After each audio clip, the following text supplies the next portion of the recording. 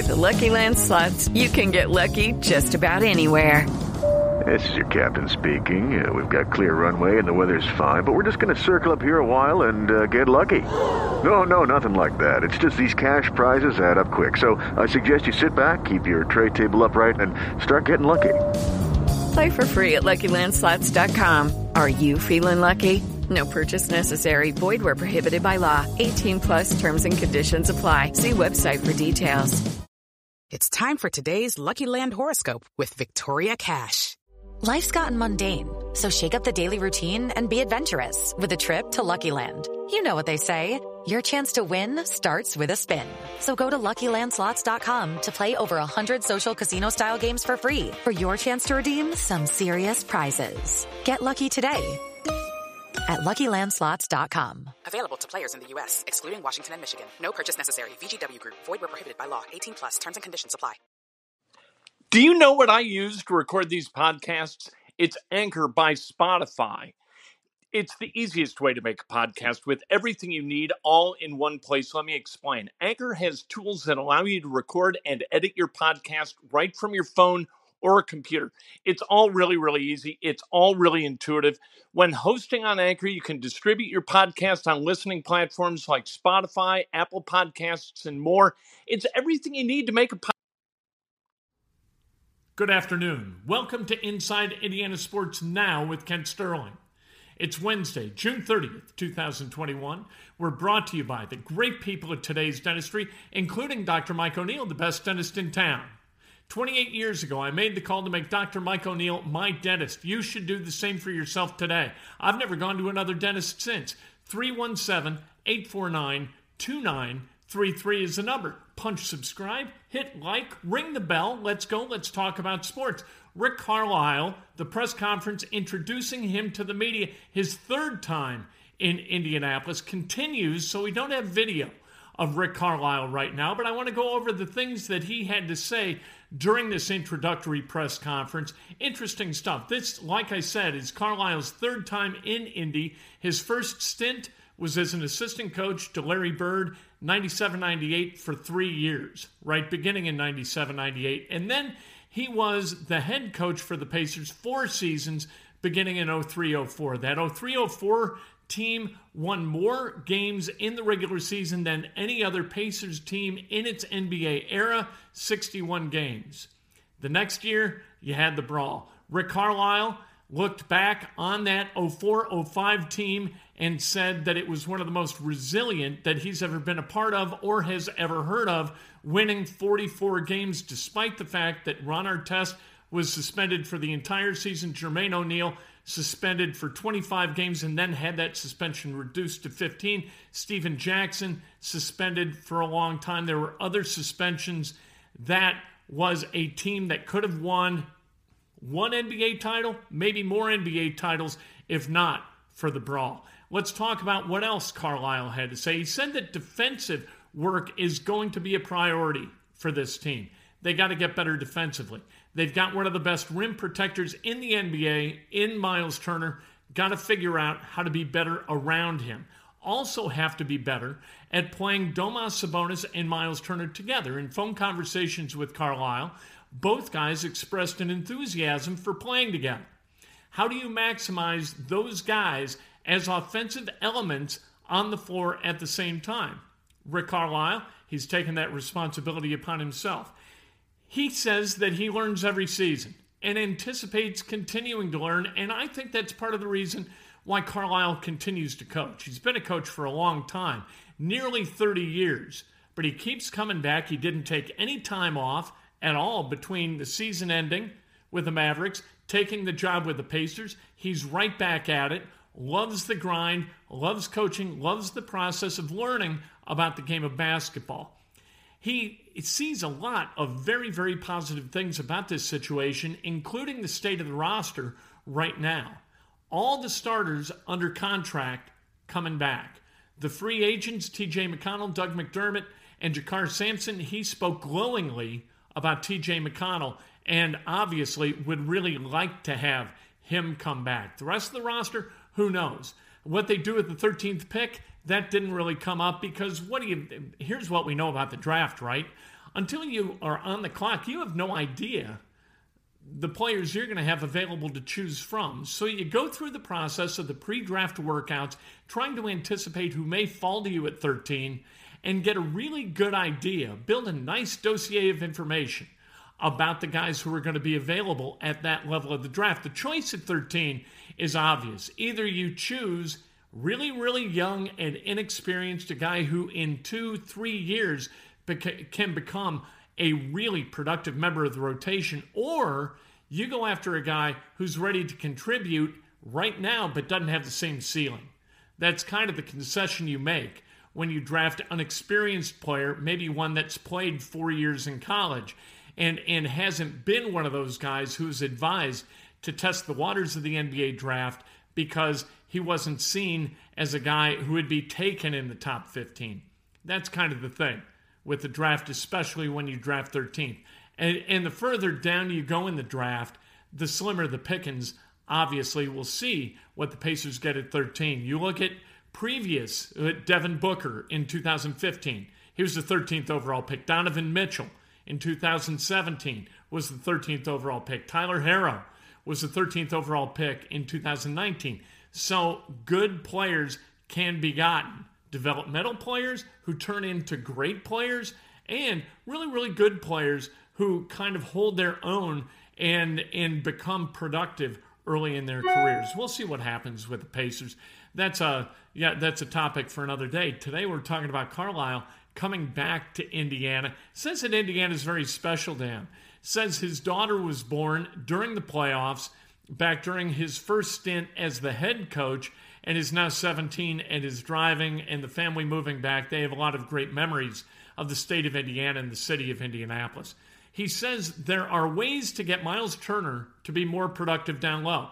The days of the traditional post-up guy, they're not over, but the number of people who can be productive in that role has been reduced tremendously over the years. He says that Sabonis is one of the few guys in the NBA who can be a true post-up guy in the traditional sense and be very, very productive. He needs to get and wants to get Miles Turner to be one of those guys as well. He cited LeBron James, obviously, as one of those guys. LeBron James is productive wherever he goes. He's productive shooting threes. He can post up. He can do whatever he wants with the basketball because that's just the way he's built, right? You know, if you're 6'8", 260 with handles like that, and a shot like that, you're going to be able to do pretty much what you want on the basketball floor. He says that he feels like Pritchard, Kevin Pritchard, Chad Buchanan, and he see the game in the same way. Pritchard echoed those sentiments. And Pritchard also said that during conversations with Carlisle, because both guys worked with Donnie Walsh and Larry Bird extensively, that Pritchard heard echoes of Walsh and Bird in his head as he was talking to Carlisle, and that was one of the ways that this turns out to be a great fit within the organization, because a lot of what Rick Carlisle knows about basketball, he learned from Larry Bird and Donnie Walsh, and not just about basketball, but leadership also. Rick Carlisle talked about leadership, and he said that listening, learning, you've got to have trust. All of those are foundational aspects of being a coach in the NBA and the most important part of being a coach in the NBA. I think as you're a young coach, you feel like you need to outsmart people. You need to be the smartest guy in the room to prove that you belong as a head coach. And as you get older, you realize it's more about the relationships.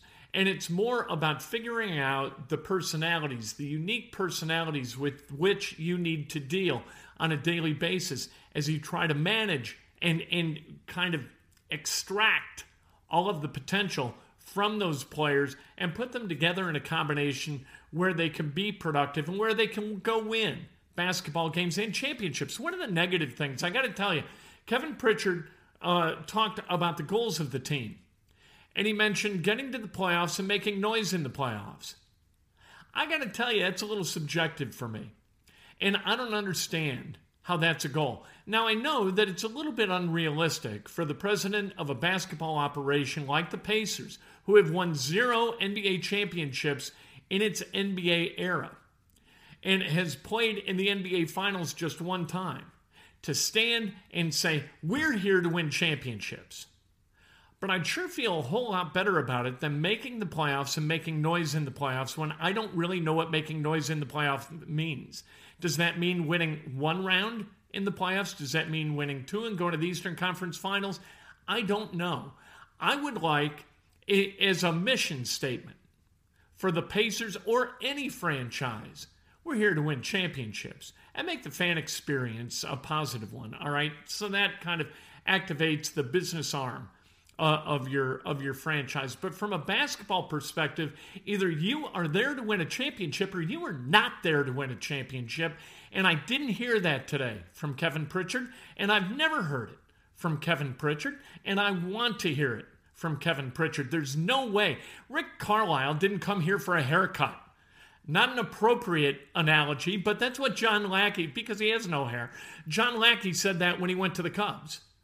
You know, are you here to win a championship? Well, I didn't come to Chicago for a haircut. You know what? You run an NBA franchise and you coach in the NBA and you play in the NBA, first and foremost, I would hope, to win a championship. Secondarily, you want to get rich. I get it. You want to make a lot of money, and that's just fine. But championship aspirations, I think, are critical to the process of actually winning one. You have to see it. You have to feel it. We talk about Joel Cornette all the time, right, with the Butler Bulldogs, where Todd Licklider, at the beginning of one of the seasons where Cornette played for Butler, Todd Licklider said, we want to play in the Sweet 16. And Cornette got up, erased that, and said, win an NCAA championship. And Licklider was like, well, yeah, all right, that's good. You guys want that? Let's go get it. You know what? They didn't win an NCAA championship, but playing in the Sweet 16, what's that? As like a program or franchise aspiration. You're not there for a haircut. You're not there for the Sweet 16. You're not there to make noise in the playoffs, are you? You're there to win a championship. So let's go win a championship. Every move that you make, every signing, every trade, every draft, every hire of a coach should be through that filter. We are here to win a championship. Speaking of coaches, Kevin Pritchard said they expect to announce Rick Carlisle's staff in the upcoming days. Sounded like it's going to be sooner rather than later. And what they want, what Carlisle wants, he wants great communicators, great energy, and great chemistry. And I couldn't agree more. You need all of those things out of your assistant coaches. You got to be around guys. Look, you're around guys way too much. You cannot have an energy sucker on the staff. You just can't. You have to have great energy guys. You have to have people you can trust, and you have to have people who are going to be able to communicate with the players. And if you don't have those guys, you got a real problem. Carlisle sees one of the keys to Pacers' success: communicate with trainers about availability so they don't get fatigued and then more likely to be injured. We've talked about injuries with the Pacers the last couple of days. They lost 147 games to injury. The 5 starters did. That's an average of more than 2 per game. You can't have that. And one of the ways to mitigate it or to lessen the chance that you have injury is to make sure that minutes are managed. And Carlisle got specific about how Dirk Nowitzki's minutes were managed, especially toward the end of his career, and how he played segments so that he was able to maintain 100% energy, not get fatigued, and then not get injured. You can't make the club from the tub, and you can't win a title from the club or from the tub either. You can't miss out on 147 games through your 5 starters. That's 147. They played 72 games. Times 5, that's 360. 147 from 360. That's more than a third of the available starts and the available games played for your starters. You cannot have that kind of loss of productivity among those guys that you count on to be productive. Can't have it. I'll tell you this about Rick Carlisle. Rick Carlisle always struck me when he was here from 04 to 07. He's kind of an arrogant guy who wasn't very personable. that's changed. I found him very personable today. And I found it very revealing, and that's not unusual for a kind of welcome back type of press conference. But I like this guy, and it seems like he understands how to be an effective leader, and that his job is to get the best basketball possible out of those he's leading. So if Kevin Pritchard was won over by the rhetoric from Rick Carlisle during this process, I don't blame him. He is, to me, a different guy than he was from 04 to 07. He's maybe the rough edges are a little bit rounded, and that he isn't trying to make his bones anymore. He's made all the money he's ever going to be able to spend, and he's put himself in a position where maybe he can use the totality of the lessons that he's learned at the age of 61 in bringing a title to this franchise, for which he is now toiling for the third time. Lucky Land Casino, asking people, what's the weirdest place you've gotten lucky? Lucky? In line at the deli, I guess? Aha, in my dentist's office. More than once, actually. Do I have to say? Yes, you do. In the car before my kids' PTA meeting. Really? Yes. Excuse me, what's the weirdest place you've gotten lucky? I never win and tell. Well, there you have it. You can get lucky anywhere, playing at LuckyLandSlots.com. Play for free right now. Are you feeling lucky? No purchase necessary. Void where prohibited by law. 18+. Terms and conditions apply. See website for details. Step into the world of power, loyalty, and luck. I'm gonna make him an offer he can't refuse. With family, cannolis, and spins mean everything. Now, you wanna get mixed up in the family business. Introducing The Godfather at ChumbaCasino.com. Test your luck in the shadowy world of The Godfather slot. Someday, I will call upon you to do a service for me. Play The Godfather, now at ChumbaCasino.com. Welcome to the family. No purchase necessary. VGW Group. Void where prohibited by law. 18+. Terms and conditions apply.